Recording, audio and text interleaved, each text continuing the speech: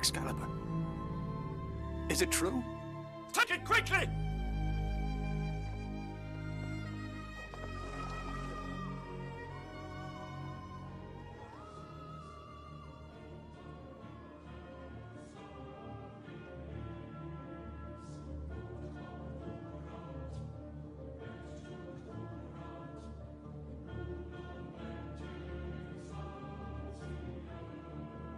These don't look ancient. Nice. Big curves. Yeah. For her pleasure. What did you type in? Elisbos. And here, there's Big curves for her. half of the pictures are from Assassin's Creed, finding the Elisbos for this blonde boy. So here is a Japanese one from the 1800s. It looks hollow, so maybe you put a dick in there. I don't know. It looks hollow, so wait. Oh, like that could be like a sleeve. Mm-hmm. Yeah, like a sweetback. Right. A dick inside the dick. The invention of the Elisbos. Here we go. Here's an ancient art. Did you find maybe He's got a box of dicks. Box of dicks art. Did you find maybe like a double-sided one where you and Blonde Boy could like... One in the front, one in the back. Mm-hmm. Queen Isabella of Spain's Elisbos. Beautiful. I mean, that is very classy. Is that real? It's a classy no way. dildo. I mean, that is. That doesn't look like something from... Well, I mean, whoa, is she like the 15th century? Same time period as when Death of Arthur was released. Topical for today's discussion. It's a topical thing. She has dildo sandals. Let me see. You know that your advertisements on all websites are going to be... I was looking it up for Assassin's Creed. What's up, everybody? I'm Nolan. Stacy Glover. Melanie. And you're listening to Cinema Parlor. How you guys doing? Good, how are you? I'm doing pretty well. Having some drinks, talking some film. Stacy, what are you drinking today? New World Camelot Mead from Oliver Winery. Very sweet. Get you feeling good. You know, I normally don't drink wine, but I felt like, you know, I needed the drink of the gods today. Good occasion for it. Okay. That's what they call it, right? Drink of the gods. Drink of the gods. I'm drinking something that I'm going to call the Lady of the Lake. It's rose lemonade, a little bit of sour mash, a little bit of club soda, and some bourbon. What kind of bourbon? 4 Roses, Mm-hmm. I think. It's just their normal, not their small batch, but I've had both. And I do like that bourbon quite a bit. 4 Roses is a great bourbon. You can't go wrong with it. Like, especially for like a cheaper bourbon. It's like... It's more like middling as far as price goes, right. But it's, if you can find it, it's good. It is. I'm having a dark and stormy over here. Some ginger beer and classic... you're having Captain Morgan's spiced rum. Spiced rum. I've been watching some stuff here. I'll go ahead and start off today. I'll name a few things. I won't go into great detail on a lot of stuff because I've been watching quite a bit. But a episode we're going to do in the future, I'm not going to get into specifics here, but I have been watching a few Paul W.S. Anderson films that I had as blind spots. So I've watched his version of Three Musketeers and Pompeii. What did you think of Pompeii? I really wanted to watch that. Jon Snow stars in Pompeii. Yeah, Kit Harington. That's right. You know, he's in full Jon Snow mode. You know, he's the hero of the day. Well, okay, so like that movie came out 3rd, 4th season of Game of Thrones. Yeah, like I think it was like, hey, let's see if we can get Kit Harington to be famous. It was their attempt there. Also, Emily Brown and Carrie-Anne Moss are both in it as well. Some Jared Harris action. Kiefer Sutherland's the bad guy. Isn't Mount Vesuvius the bad guy? Yeah, I'm confused. Well, look, Mount Vesuvius is... Here's the thing. I could go in a weird theory. You can't do spoilers because we all know what happened to Pompeii. I'm not talking about the lava, but I'm talking about a theory I have on the movie, which probably is a wild theory, but I think this was one of the more queer-coded films I've seen in some time, with old Kit Harington being very sexually confused. He's a bit on the bisexual side in this. They are both like gladiator slaves, and they are set up too where they have to face off against each other, and the gods just don't see it to be. Instead, this crazy Mount Vesuvius happens. So Wait, hang on. Their love causes the volcano to erupt? this volcano is in conjunction with Kit Harington's penis, which is about to erupt and explode throughout the film. For a boy and a girl. Yeah, In and 3D for theatrical distribution, yeah? it was in 3D. That's right. And there are shots in the movie where like it goes like it keeps going back to the volcano. Mm-hmm. And, like, when stuff happens, like, you'll get shakes in the middle of the movie where, like, And it's usually happens after, like, something with Kit's character has happened on screen. So, tectonic plates heating So, up. yeah. So, like, my point of view is, like, the gods are a little kind of bewildered about the situation with Kit. And this volcano is, like, it's about to erupt, but then, like, it's like, maybe you need to go more for this lady. And then it like kind of settles down a little bit. Then things build up again, settles down a little. I won't go into what happens at the end because although we know everyone is going to die, there is a love interest between, I believe, Emily Browning and Kit Harington's characters. And it ends on one of the best shots ever. But I know I'm being ridiculous, but all the regular Anderson compositions, flair, and action that you would think of with him. So I swam in the ocean next to Mount Vesuvius. Even today, because the where you are in the water and where it sits out is really hazy at the top of it. It's just creepy. It's a very eerie thing. It's very cool and it's beautiful, but yeah, I would love to see that. That's really cool. I will say also one last thing on the movie. The last like 30 to 40 minutes is just straight destruction movie. So like when it hits into that disaster movie mode, like it's pretty freaking awesome. So, how does it compare to the works of Roland Emmerich? Way better. Wow. But I'm not a Roland Emmerich fan, so I don't know what you're looking for there. Okay. I really wanted to see that film whenever it came out because it's a film that's the type of film I want to see in 3D. Sure.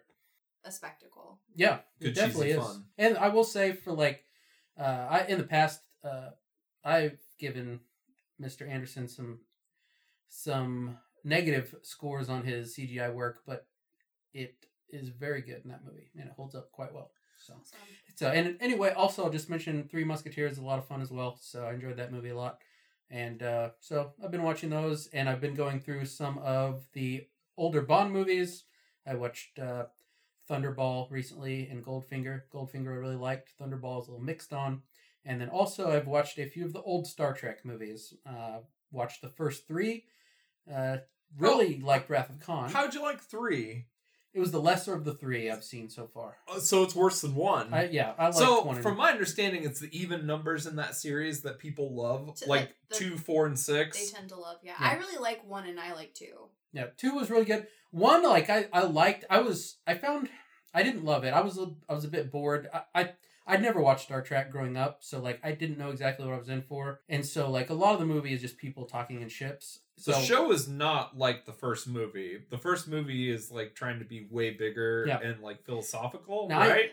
It is because it doesn't it talk about like the whole thing is like finding God or like the nature of God. Sure. And I will say, like, the last 30 minutes gets pretty trippy. There's some cool stuff in there. I think it's a solid movie. I didn't, like, respond heavily to it, but I think people like 2 more because it closely connects to I've only seen 2, 6, the series. and First Contact. Yeah.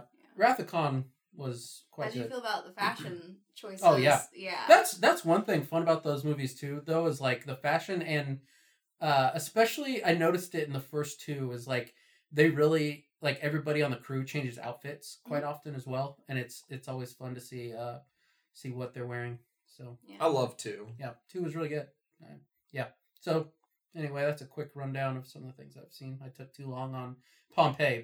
Stacy's been to film school, That's what I've been doing in my spare time. I've had free time. I watched Battleship Potemkin this week. I watched Tokyo Story, which was superb. I mean, Battleship Potemkin's great too. In preparation for this, I watched Zardoz, which I have a lot of Zardoz thoughts. I'm not going to talk about it in depth because I hope to one day do an episode on it. Played some older games. I found a game, spoke out to me. Cliffhanger, Edward Randy.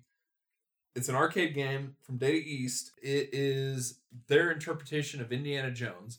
So you play a guy named Edward Randy. So it's like the first level or two is the car chase from Indiana Jones, basically. You're fighting guys who are not Nazis, but they look like Nazis, and it's in the 30s. And they're after relics and stuff. And you're trying to save a babe. I also played a game called Tobal No. 1. It's a fighting game released for the PlayStation 1 in 96. Square put it out. It's probably most famous for having the first demo of Final Fantasy VII playable demo. I thought it was a solid fighting game. It feels like Virtua Fighter as far as the attacks go, but it's got a grappling system in there that is similar to wrestling games. It's all about manipulating people within the ring. And the cool thing is all the characters are done by famed Dragon Ball artist, also Dragon Quest artist, Akira Toriyama. One of the guys that you fight is literally a character that's so fat that he just tries to wring you out because he's so fat and takes up so much space. And he just tries to push you out of the ring. He doesn't even attack. Just tries to push you out. But it's fun. It's on a planet called Tobal. Company rules. There's a questing part of the game where you go to dungeons in third person, but you fight the fighting game thing. Nice. It's cool. I really like the game. Runs at 60 frames per second for PS1, which is pretty phenomenal. Check it out. And Edward Randy. Edward Randy. All right, Melanie. I'll be super quick since our intro is out of control already, but it's Nolan's fault. It's everyone's fault. We all contribute. We're all the worst. But I unexpectedly have been, for whatever reason, really into first-person shooters lately. So I've played all of the Gears of War and a big chunk of the Halo games. Gears of War is a game, for me, this is going to sound so stupid, but I can't get into video games if I don't like the character design, and those were a group of games I was never interested in because I thought the thick necks and just the big broody guys. Yeah, the very bro-y game. Yeah, it just seems like a thing that frat guys are Gears of War, yeah, okay, just not my thing. The story, and they do a really bad job, especially in the first game, of setting up what I didn't even realize that it wasn't Earth until I watched the YouTube video on it. It's actually a really good story. It's kind of similar to Halo and what they're fighting against. Great games. Have you played those? So I have actually never played. I played a very small portion of the first Gears game. And that's the only one I've played in those. Halo, I've played 1, 3, and 4, and a little of 5. So how do you feel about Halo? I enjoy Halo a lot. Yeah. Number 3 was one I remember playing. Stacy and I played a lot. We did online. that. Didn't we do the campaign and then we played you and I online played online? I absolutely hated, which I won't spoil it just in case anyone listening has a hankering to play some Halo, but I hated the ending of 3 so hard. I know some people had a problem with the way 2 ended because you don't end playing the game as Master Chief, which I loved. I think 2 is great. I think 2 overall has the best story stuff, but 3, the ending, I don't know if you remember what happens. It's been a while, so I'll be honest, I don't remember it very well. Well, I feel like when we played it, I'd played Halo, that was your first Halo game. Yep. And I'd played Halo 1, on PC when it came out. So it was, after the Xbox release. You could talk about those stories. It's been, 20-something years. But I don't, again, I don't need to. It's just... there's things from the last game that just felt, or the last game I played. So I just finished 3, and very underwhelming. There's just that's fair. because I think that it does such a good job of building up those characters. I definitely had more expectation.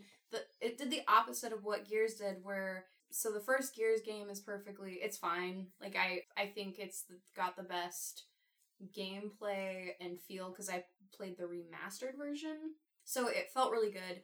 And then the last two that came out, so 4 and 5, they do a great job of, they kind of scale back the character design too, so they're not quite as bro-ish. Like, all of your main people are a little bit younger than the original Gears that we start out with, and they look better, and the story is really well done. The way it leads in from one game to the next, I really liked.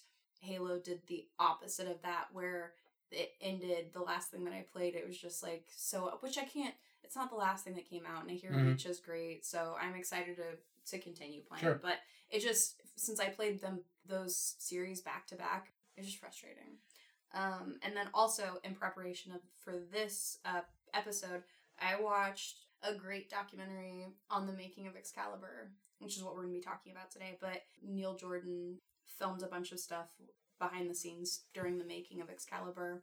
They use a lot of that footage in it, and there's modern interviews from all the living cast members and crew members, and it's just, it was wonderful. I think PBS released it here, but I believe you can find it online if you want to look it up.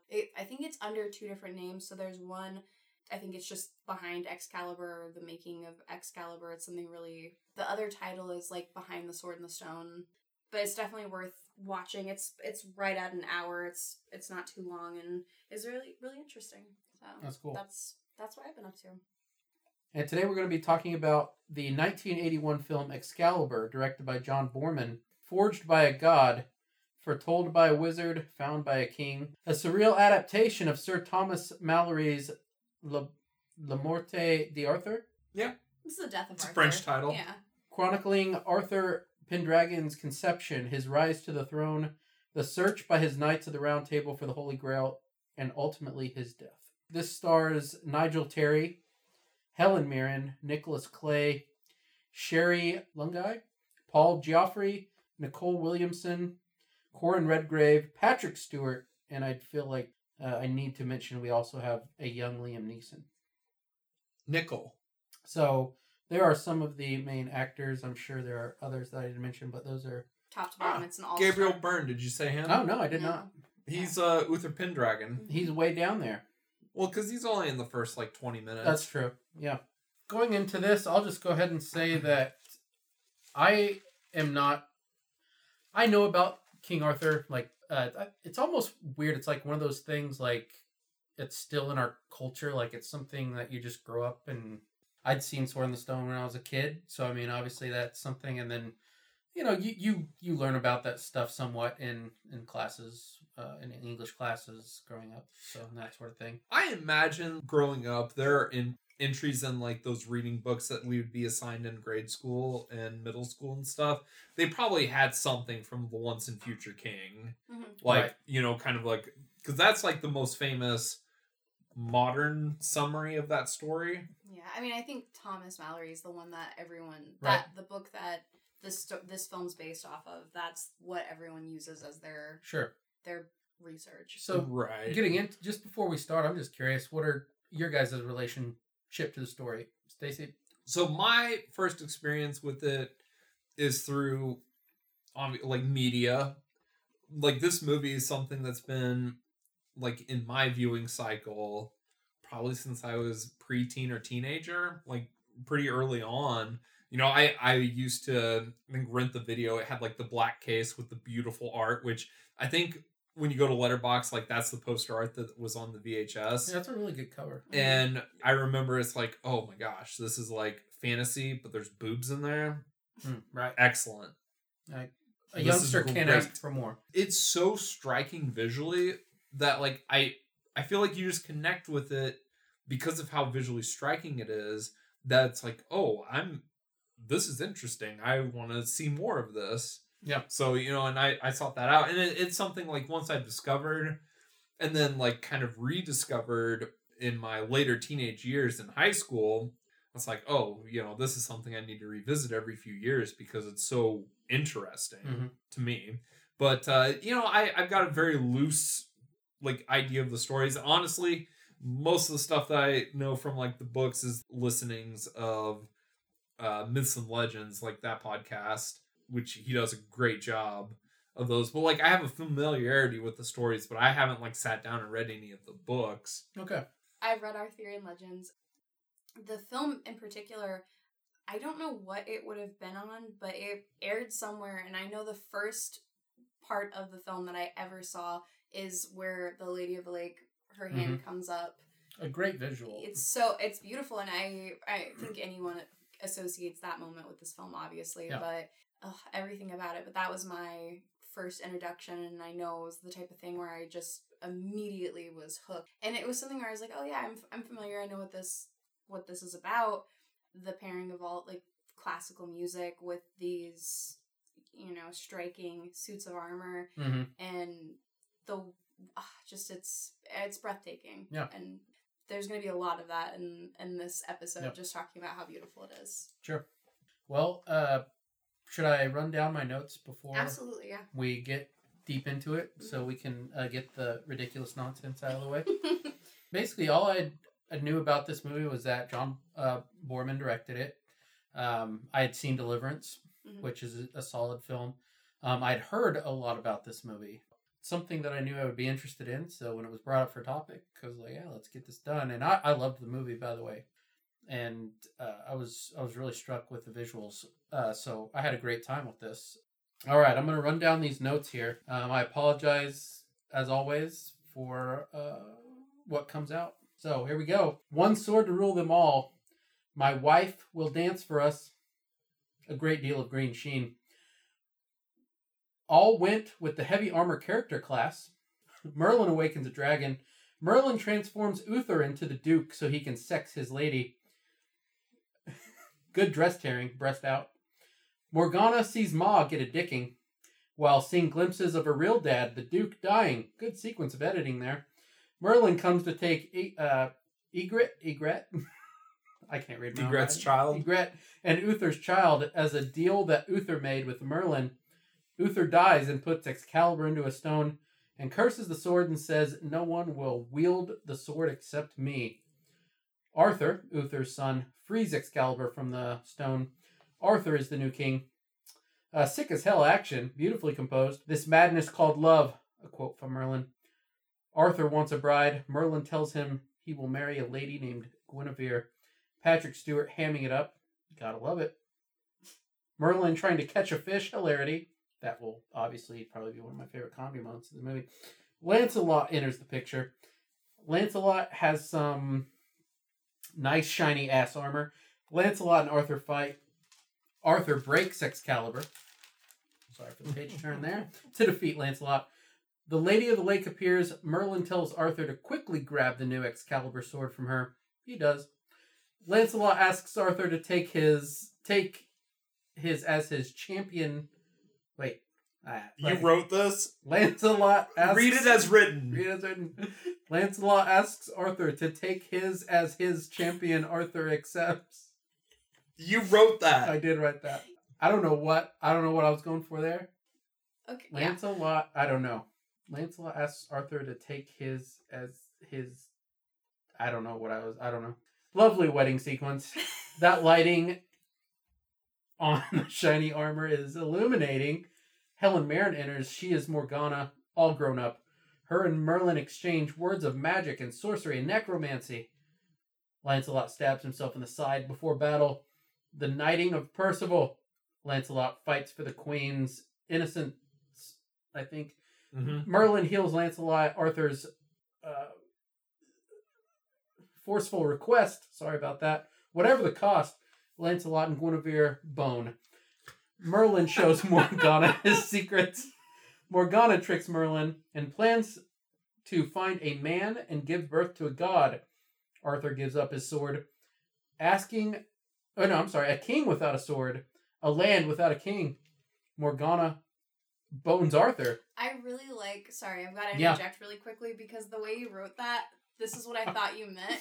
You said, Morgana tricks Merlin, says she's going to find a man to make her pregnant, and then you say Arthur gives up his sword because she has sex with... I thought you were saying he gives up the sword into her. Yeah. I wish I would have wrote that in more poetic terms. Obviously. But that is what it sounded like, and I really appreciated that. So sorry, continue.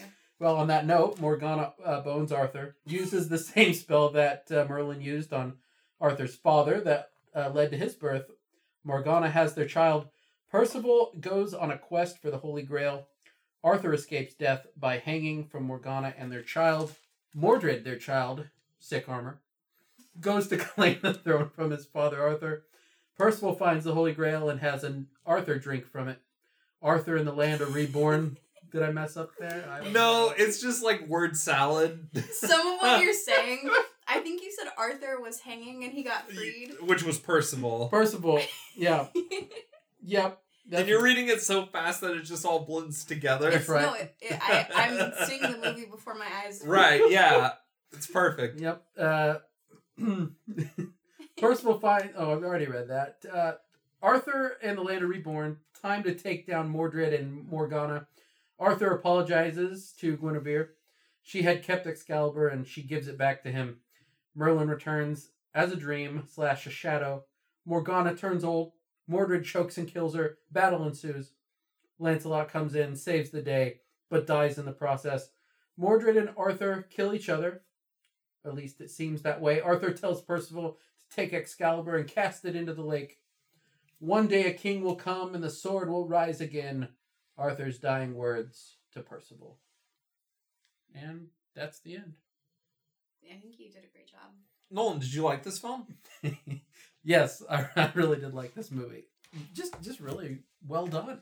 What can I say? So let me ask you this. So someone who's coming to it for the first time, I feel like a criticism of this film is that it crams too much into too short of a time. Sure. Again, as someone who somewhat familiar with the stories it tells, I found it to be easily followable. I think if I had any time that I was a little confused was during the Holy Grail part. Visually, I didn't have a problem with it. I loved how it looked. It just took me a second to figure out what was going on. Once I did. Well, and it changes focus for a bit Sure. to where it's like Percival's the main character for 20 minutes. Right. Mm-hmm. Yeah, it does. And on that's maybe my only smallest complaint as far as the narrative goes. But I didn't find it to be much of a hindrance other than just took me. I think I may have asked one or two questions while we were watching it. But do you think? Okay, so this film started out, and Zardoz actually started out. Boorman, I guess, was trying to get an adaptation of Lord of the Rings off the ground. Or he was offered an adaptation of Lord of the Rings. They realized it wasn't financially possible. But a lot of art that was done for that is used in Excalibur, from my understanding and readings and such. I draw some visual cues and stuff for Peter Jackson's Lord of the Rings trilogy to this film, and the way he tells Lord of the Rings. Sure. The fall of Uther Pendragon is very similar to the beginning of the fall of Isildur. It almost happens the same way, where he's ambushed, and then the ring falls in. Uther, drives Excalibur into the stone, with the ending, Arthur being ridden off to the Mist of Avalon, sure. and all of our heroes going off to the Grey Havens at the end of Lord of the Rings. Right. A lot of similarities.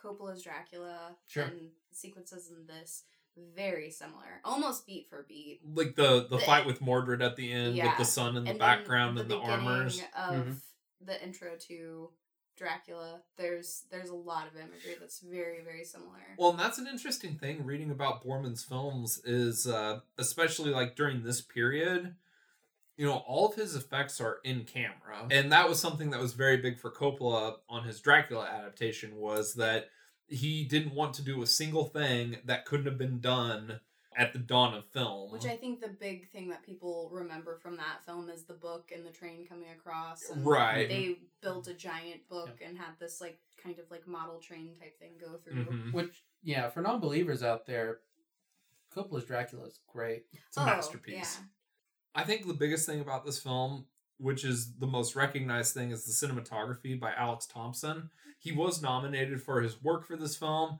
was featured in cinematography magazines. The wedding scene was on the front cover, and he said that they waited all day long to shoot that particular sequence because they were filming in Ireland. So it was raining, overcast at the last moment, whenever it's they're getting ready to call it, where it's we're not going to get the shot, or we're going to have to film it as is. The sky opened up, and you get all those rays of light just trickling over the armor, and it's so beautiful. But that screenshot was on the cover of the magazine. It's a stunning sequence. While we were watching this, Nolan, I don't know if you remember saying this, but you're like, wow, that armor is so shiny. And I was like, it was right before the wedding procession was like coming in. I was like, wait a minute. Yeah. So you're about to be blinded. And you're like, oh shit, this is gorgeous. Yeah, speaking of real quick of the armor, that's another thing I really like is like the progression of the armor through the film as they start out in the all black. And like the beginning of the film, this rustic, very gnarly looking armor. Like it looks as heavy as it actually is. Which is all real armor. Yeah. Yeah. And it also just looks like it's older armor. And as the movie moves forward, you can, in my opinion, they put a basis on, let's make this armor appear at the time, for the times, as the time moves on in the movie, which is something I quite enjoyed. I definitely think once our knights kind of come together, even before like the round table is official, you get the sense of the white armor. It's not white armor, but it's like the more bright silver looking, cleaner armor. Right. It's like, oh, this is like signaling a new period. Right. Absolutely. In the land, and Arthur's coming to power. Yep. A freshness of the land. So to give due where due is deserved. So Bob Ringwood did all the costume design, and he received a BAFTA nomination for his work. And Terry English is the blacksmith who did all the armor for this film. And the interesting thing is, and it's one blacksmith. Now, I'm sure he had apprentices and such. After a certain point, he would have to, because they initially signed him on to do 7 suits. And he ended up doing 115. In 3 months. Dang. And it's interesting, like, watching him talk about that versus, like, if you watch the documentaries for the Lord of the Rings films, which you should, so they did all those armors, but, like, they had, like, an entire, like, shop, like a warehouse, and you're just talking about one dude and probably some apprentices. It's really interesting, and he goes on to do the armor for the Marines and Aliens. Oh, that's cool. Mm-hmm.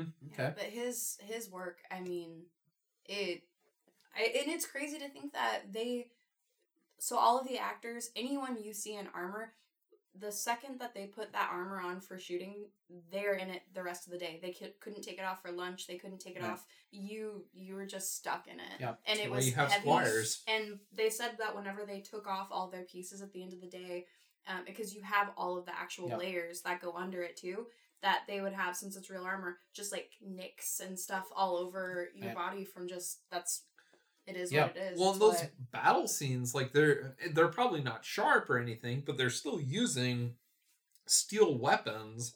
Like you see them like beating the shit out of each other with these. And they said that, Boorman really liked it. The scene that was choreographed ended, and he would just yell at all the actors to like continue, just beat the fuck out of each other. And I'm gonna tape that, like what you improv. And he would have anyone, so because they only had so much armor to work with, and to build it out to make it look really grand, and like there's hundreds upon hundreds of people fighting, is they had people like you'd get hit, you'd fall, you'd roll out of frame, you'd come back, you get hit, you fall, you roll out of frame, you come, and he kept cycling them in and out. So it's like everyone had to just keep doing this until he said cut. That's crazy. Well, and I think for the Leo de Grand's castle sequence, they were using real arrows, is what they were saying. Well, I don't know if they're actually arrow tipped, like if they had the arrowhead on it, but regardless, they're shooting actual wooden stalks out at people. Mm-hmm. It's another thing I really like, just talking the armor too, is, and like as you guys said, they were actually wearing this, but I think it's fascinating to see how bodies move in the film, especially wearing that armor. Yeah. And it makes it quite fascinating in my opinion. Gabriel, at one point, he was talking about, he had a couple of funny things to say about the armor, which you can tell his interview, and that, not to keep referencing this documentary, but it was really great, and it's so wonderful hearing. You can tell, in fact, all of them, they have such, it seemed like, obviously it was a really hard shoot. Boorman was definitely, he had a vision of this is what we're doing, so he was kind of gung-ho, and I'm sure it was a lot at times, but everyone's really grateful because it jump-started so many careers. I mean, if you read the cast out, and it's like they're iconic actors now. Yeah. It's insane. But at the time, they were all kids. That this was the first major thing that they're working on. Most of them were stage actors, but to hear them speak about it and have such fond memories, and they're all, so many of them are still friends, like close friends. That's cool. It's just a really nice thing. But Gabriel Byrne, he was talking about being in this armor, and he's like, you're walking, and like you see, like any other film where they're wearing armor, you can be really athletic and move around. In this, it was real armor. So he's like, the way you see us move, where it's, you move one foot, you put it down, you move the other, you put it down. Like, it's very robotic because it's heavy and you can't do anything. And he also talked about holding up the sword and like trying to talk, and he's got part of his like the armor pinching his Adam's apple. His breastplate like coming up, and he can't get out the words. And you're supposed to be, Uther Pendragon. You're supposed to be this big booming presence, and you're squeaking. Another interesting thing about the armor and like the art design and such, the Legends of Arthur. And correct me if I'm wrong, Mel. I think that's 5th century, right? Originally, well, no one really knows, but yeah. Nobody knows. It's the same. But like, people they don't assume really know it's 5th century. Yeah, people don't know who Thomas Mallory is either, which is fascinating.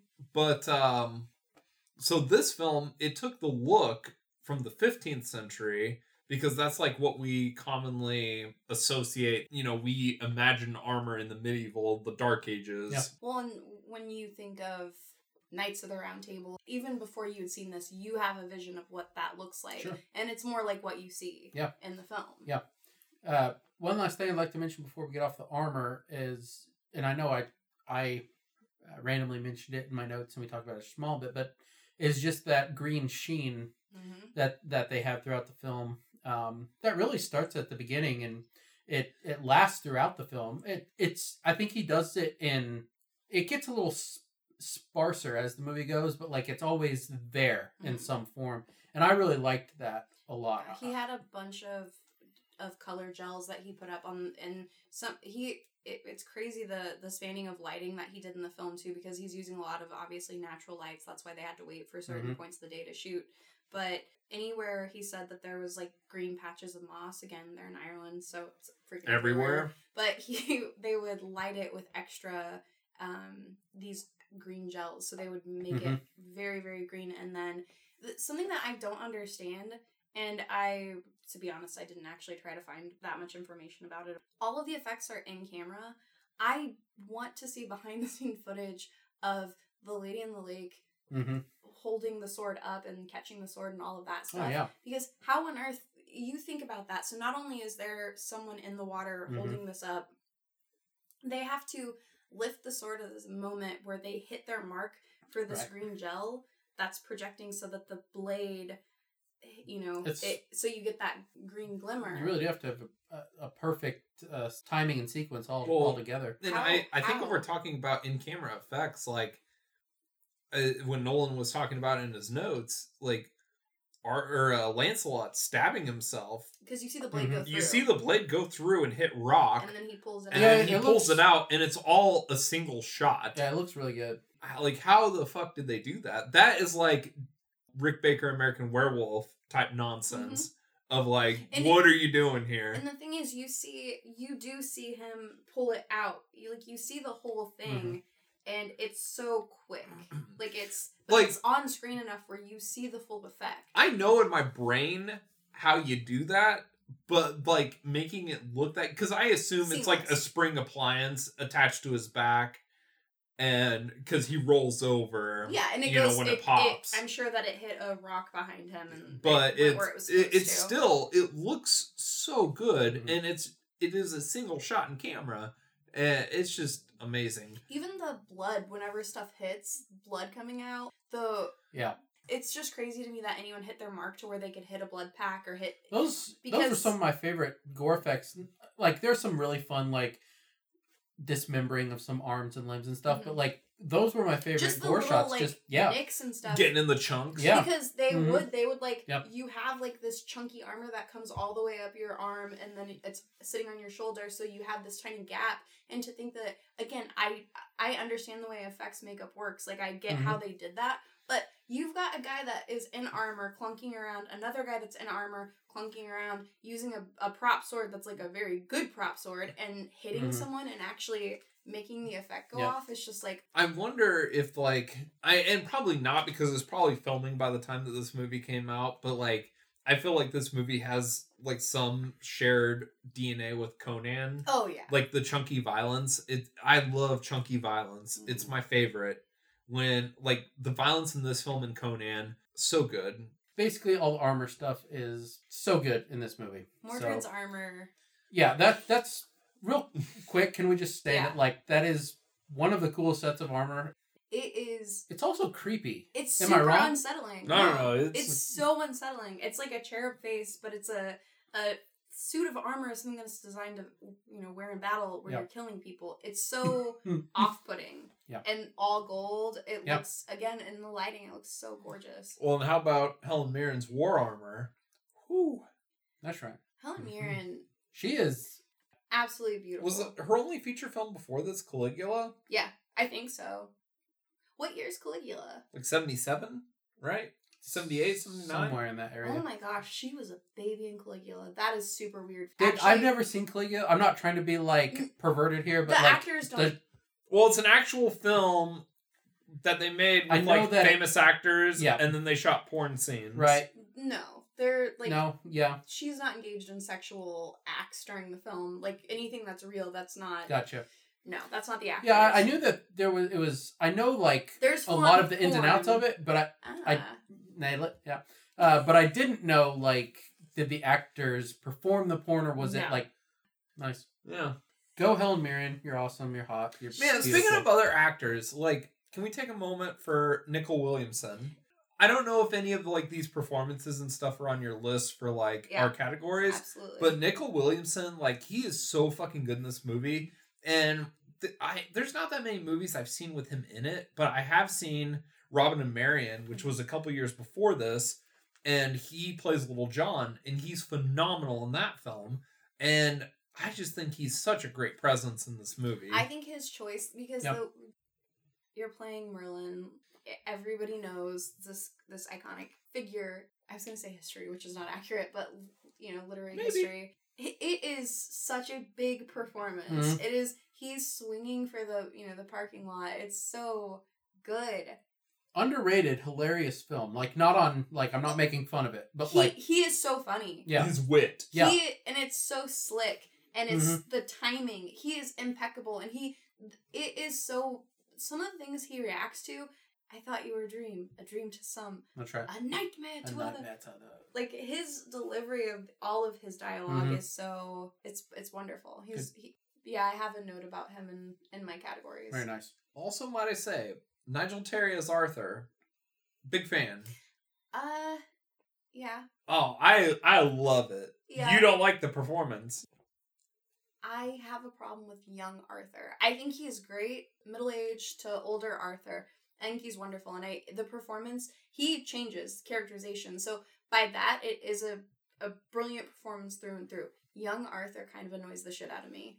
I don't know why. One of my favorite bits is with young Arthur, like, and we'll get into it later, but, like, young Arthur, like, one of those sequences is my favorite of the film. Yeah, we'll get into it, but young Arthur, though his cadence of speaking is very weird to me. I don't know why. And I love Nigel Terry, and I think he is a great King Arthur once he's king. I'm in hard. He's wonderful.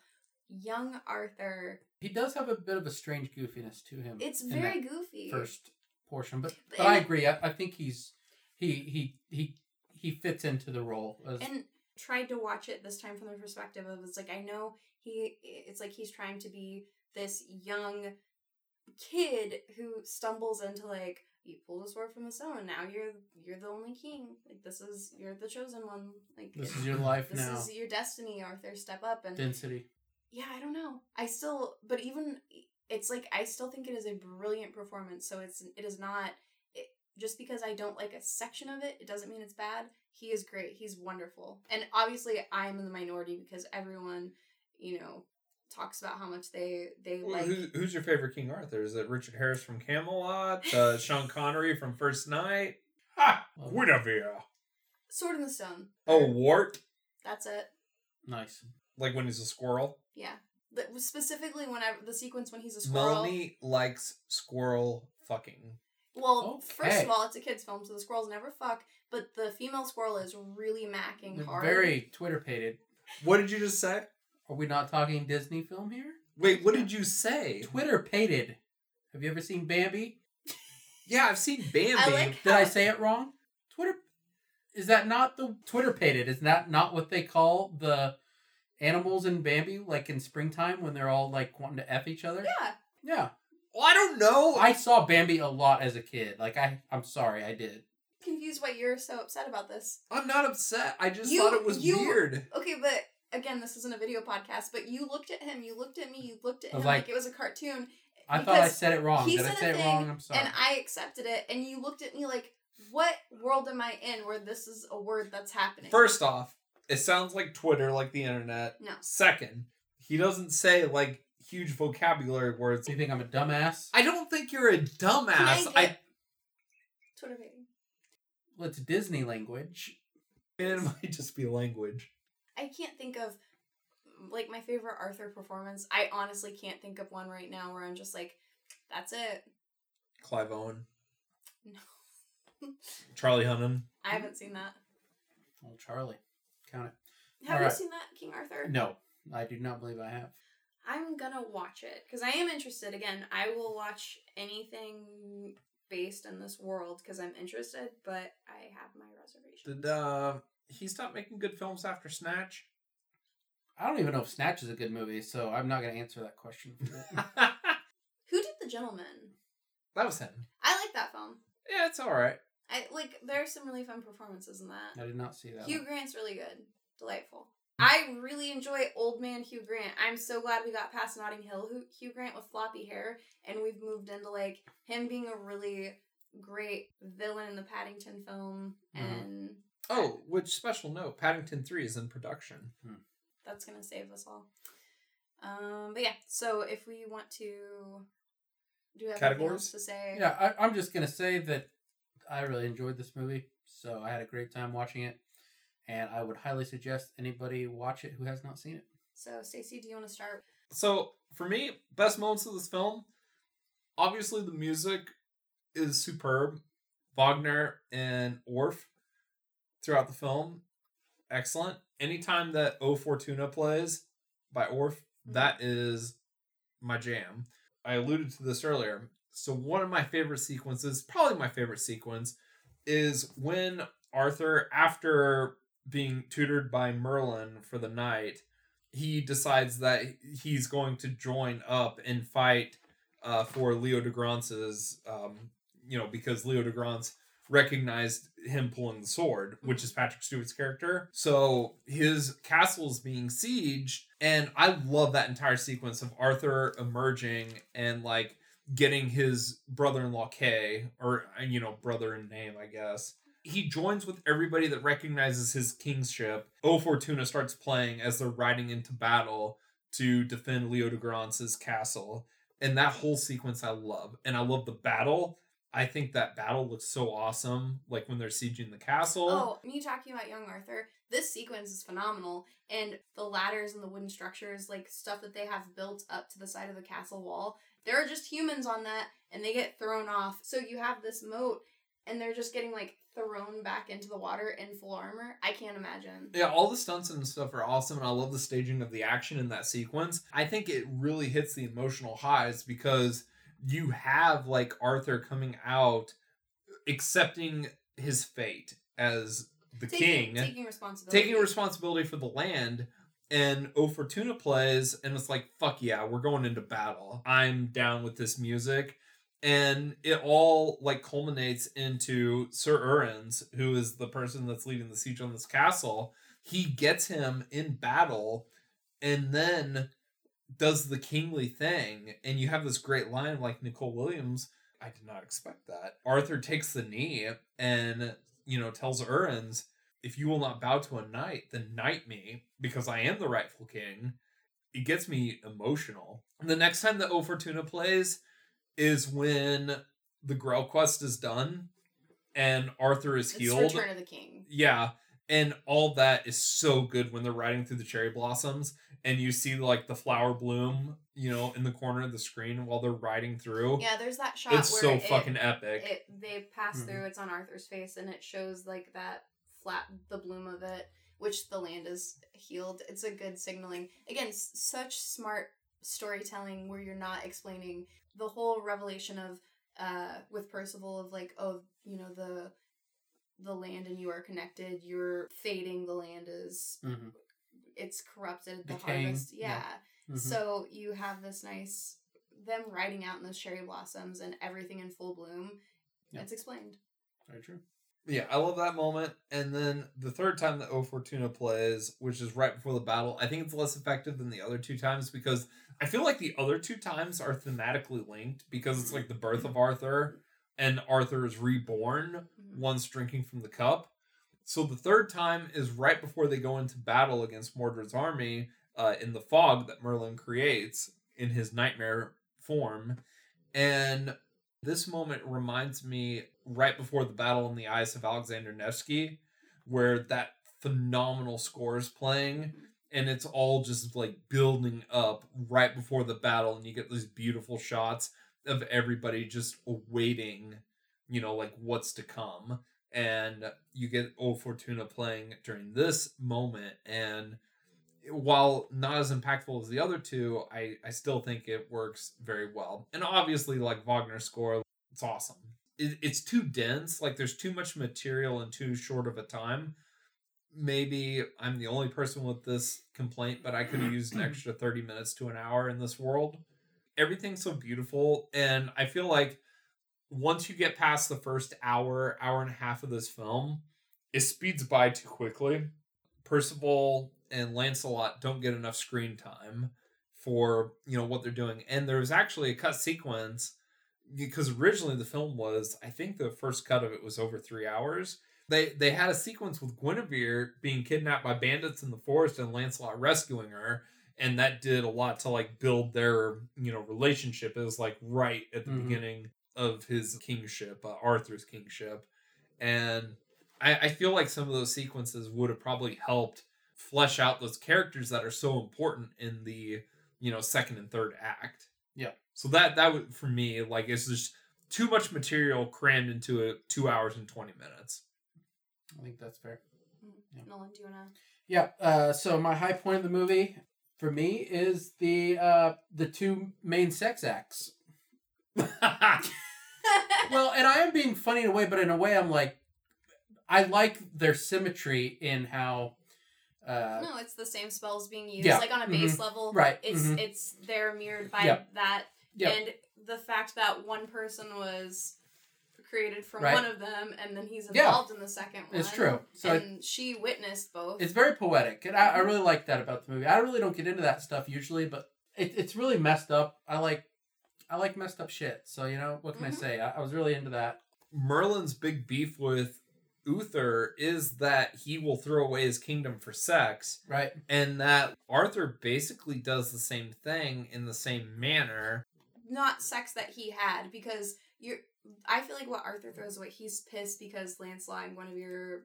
Yeah, but he doesn't know he is under a spell. He's like not a aware trance. of the stuff with Morgana. But it there is, like, as Nolan was saying, like, there's poetry to that. Oh yeah, absolutely. Yeah, it's good stuff. So I like a lot of the action and everything too, but just that really I enjoyed. And my low point is just that Merlin leaves the film, and I know this is just part of the story, but he leaves for about 20-30 minutes, and that is disappointing when he leaves because he is such a presence on screen.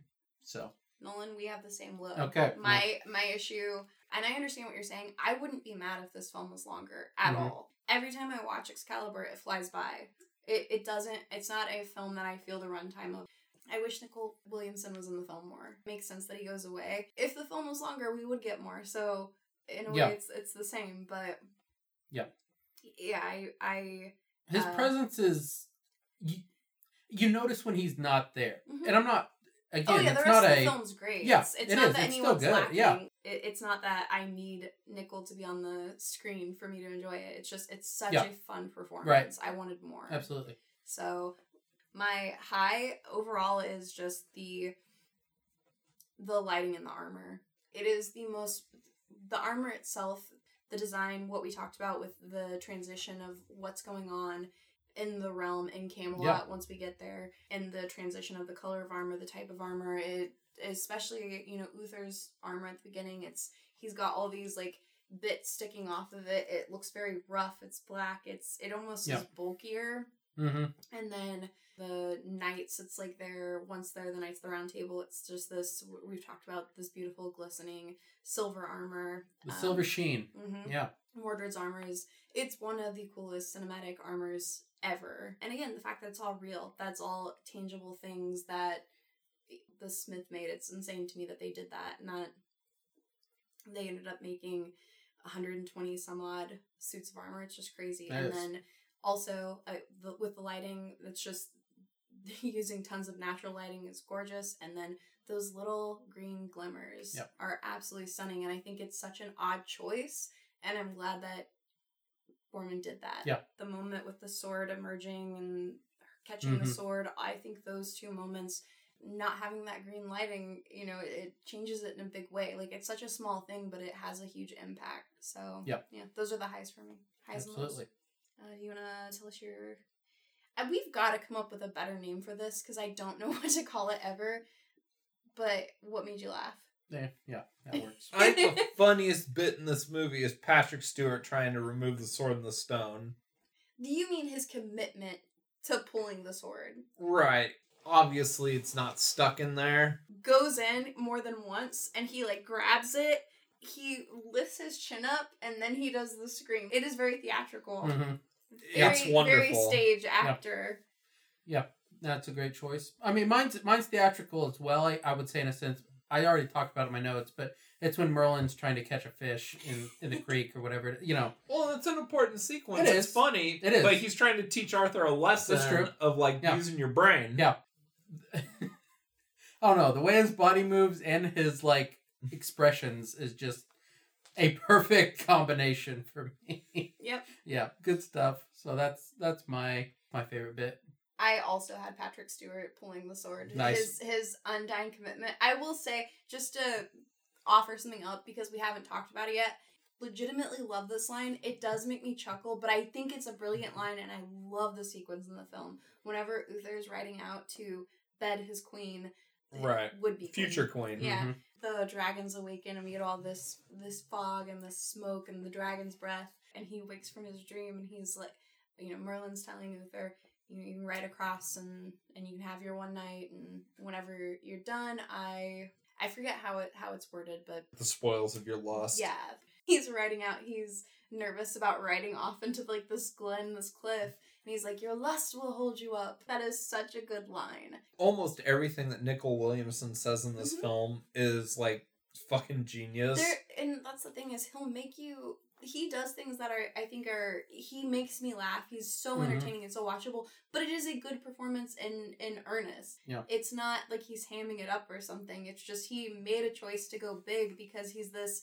I mean, Merlin's a fascinating character. He's a demon, and Are you surprised that this movie, you guys, are you surprised this movie didn't get more love?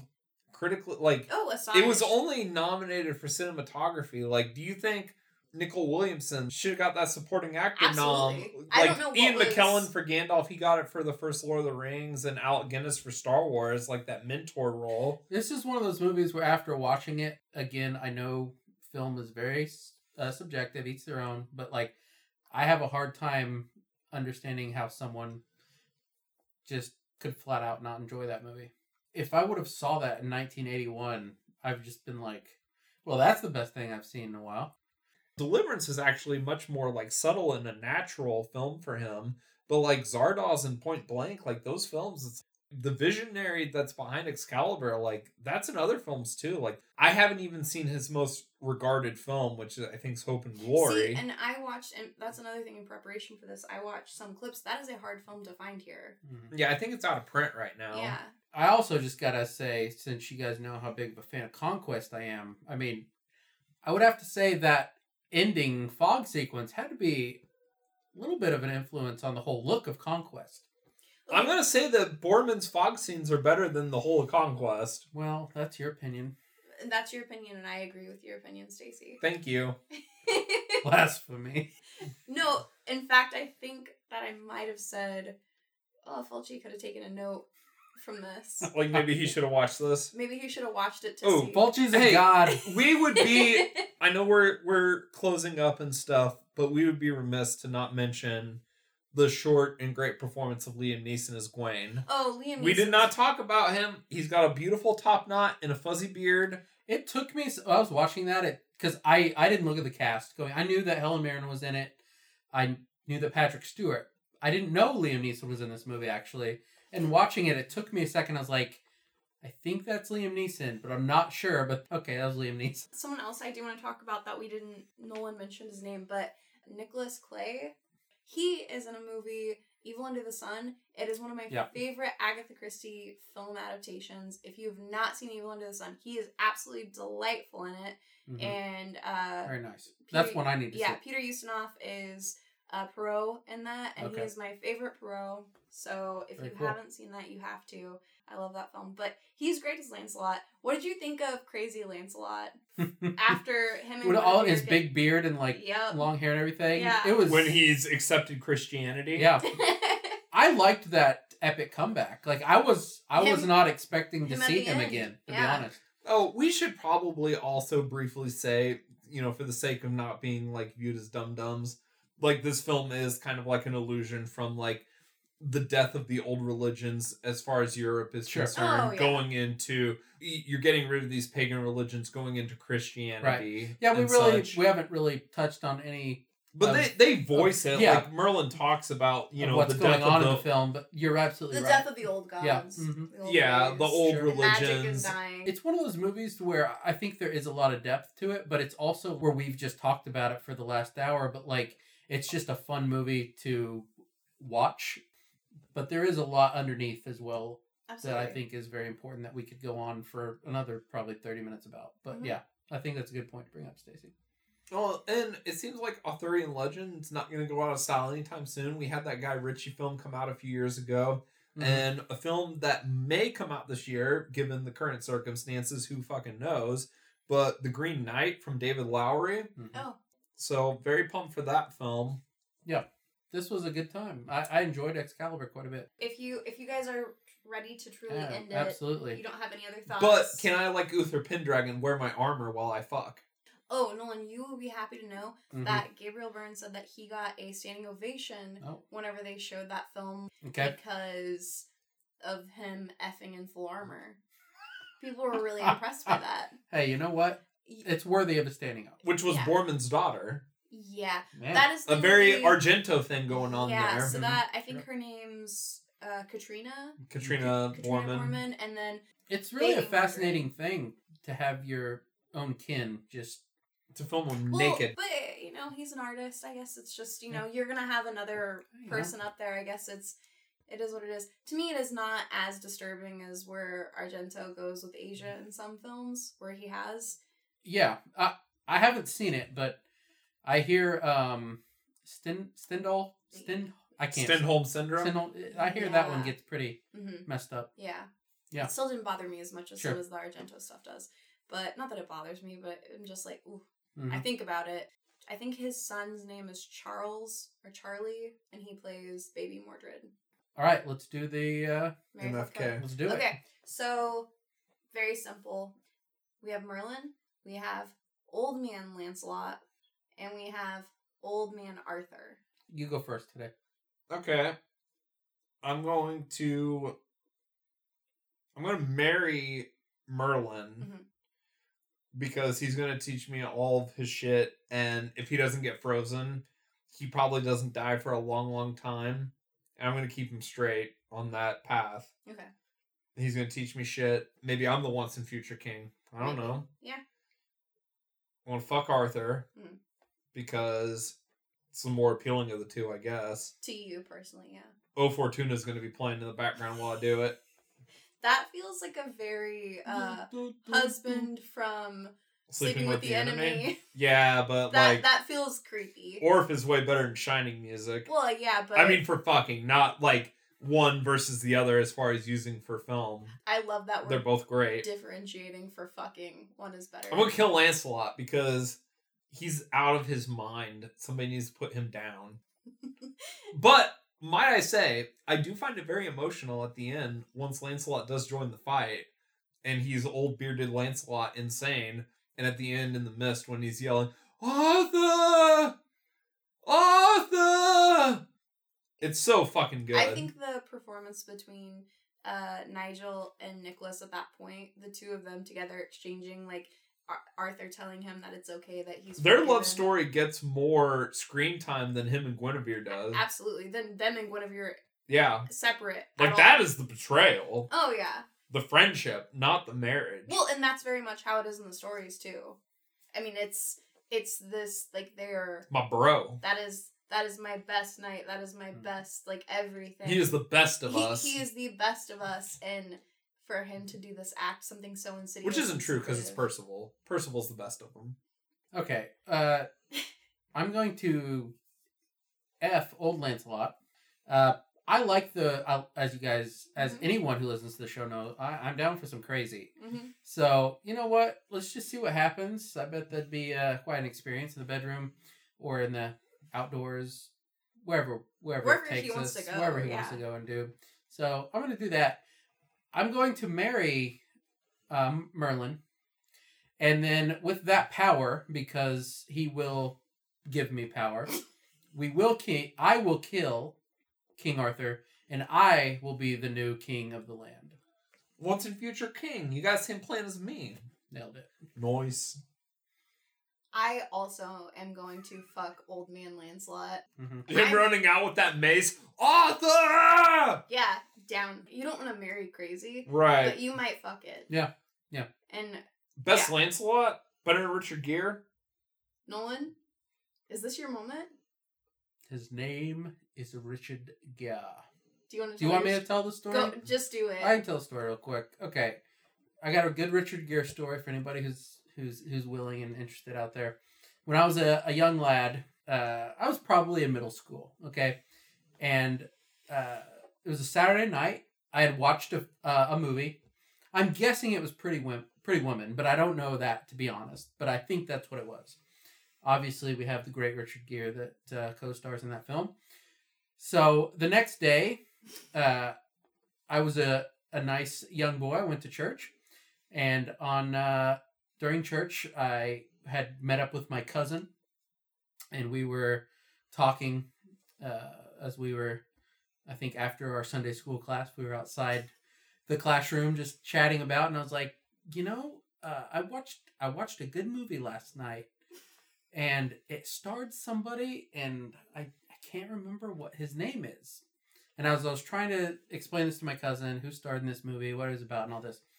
There's a hefty man that went to our congregation, and just to like give you a idea, he had a very round portioned belly Rotund? and very, very skinny legs.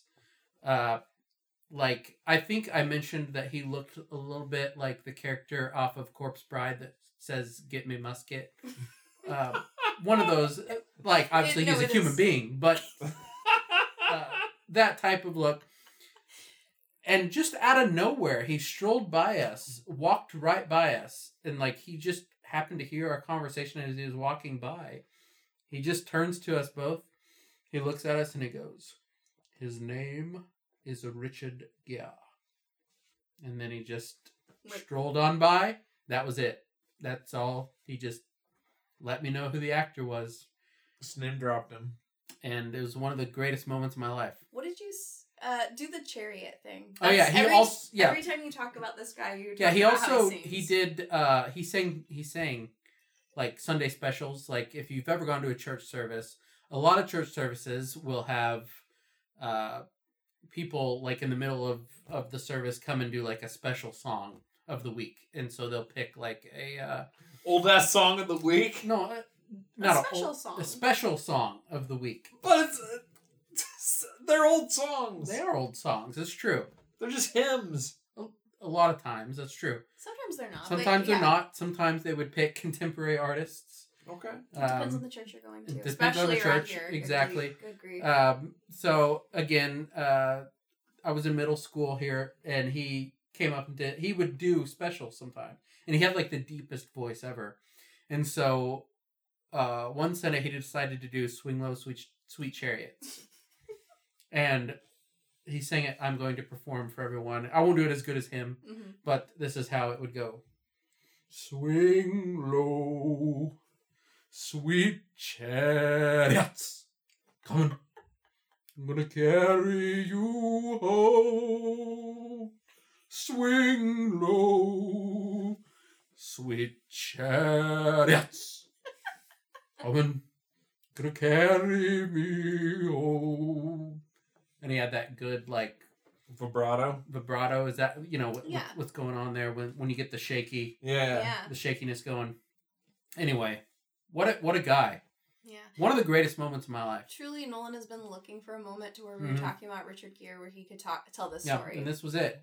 So we're gonna wish you saved this for American Gigolo. Well, probably. Maybe I'll tell it again just to do it for the fun of it. You should. Okay, so to finish my Marry Fuck Kill, I am fucking old ass Lancelot. I am going to marry Merlin as well because I don't want to be a one future true anything. I want to hang out with him. I just want to know, maybe have some meals. Just Nicole, really tall dude. Yeah. Mm-hmm. Yeah. Dynamically, we'll be a handsome couple. That's true. And then, I'm killing Old Man Arthur. Even though I really do think Nigel Terry, at the end, his death, him telling Percival to throw the sword. Excalibur into the lake. Absolutely wonderful. Can we talk about how great his death sequence is? Like It's him wonderful. and Mordred stabbing each other, and like on that red sun. Oh, that's and it's all like symmetrically like in frame. I think like if I centered. have to pick a single shot of this film, because like every shot of this is like a painting. Put it up. Yeah, him stabbing Mordred after Mordred's put that like spear through him. Like that whole sequence, everything is very symmetrical. You have that blood sun behind them. That is my favorite single shot from this film. A beautiful composition. Do you got a favorite shot? No. That's putting you on the spot. I wasn't prepared for this. Yeah, I don't have. I guess I don't have one in particular. I'll just say the widescreen compositions of the action is great. That was something that I was excited for you to see because of how much you love action. Yep. And the action in this is so wonderful. It is. So I was very excited for you to see what you thought. I love that you love this movie. Yeah, really enjoyed this a lot. It's a movie I like and I've liked for a long time, so it heartens me to share it with. Yeah, it's one that you've talked about for a long time. I can remember it since we've been friends. So I'm glad I got to watch it with you guys and really enjoyed it. Do you want to take us home, Nim? All right, let's get out of here. You've been listening to Cinema Parlor. You can find us on SoundCloud, Spotify, iTunes, and I think probably most places you get your podcasting episodes here. You can find us on Twitter at Cinema Parlor, and you can find me personally on Letterboxd at Chuck Madden Jr.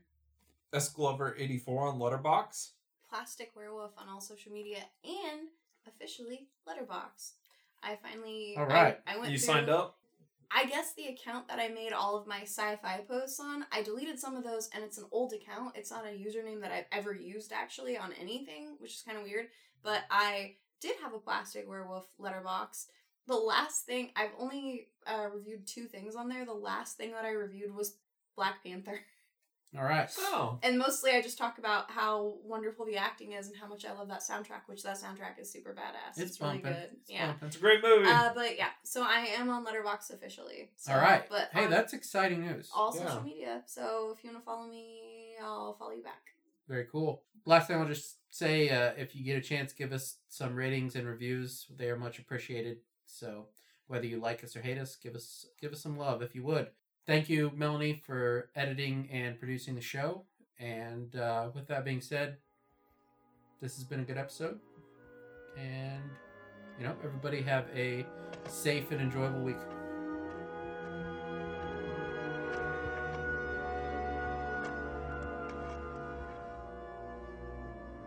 When you cast it in, what did you see?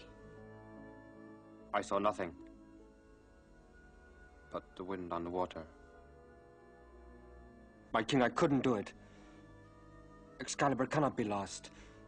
Other men... Do as I command. One day, a king will come, and the sword will rise again.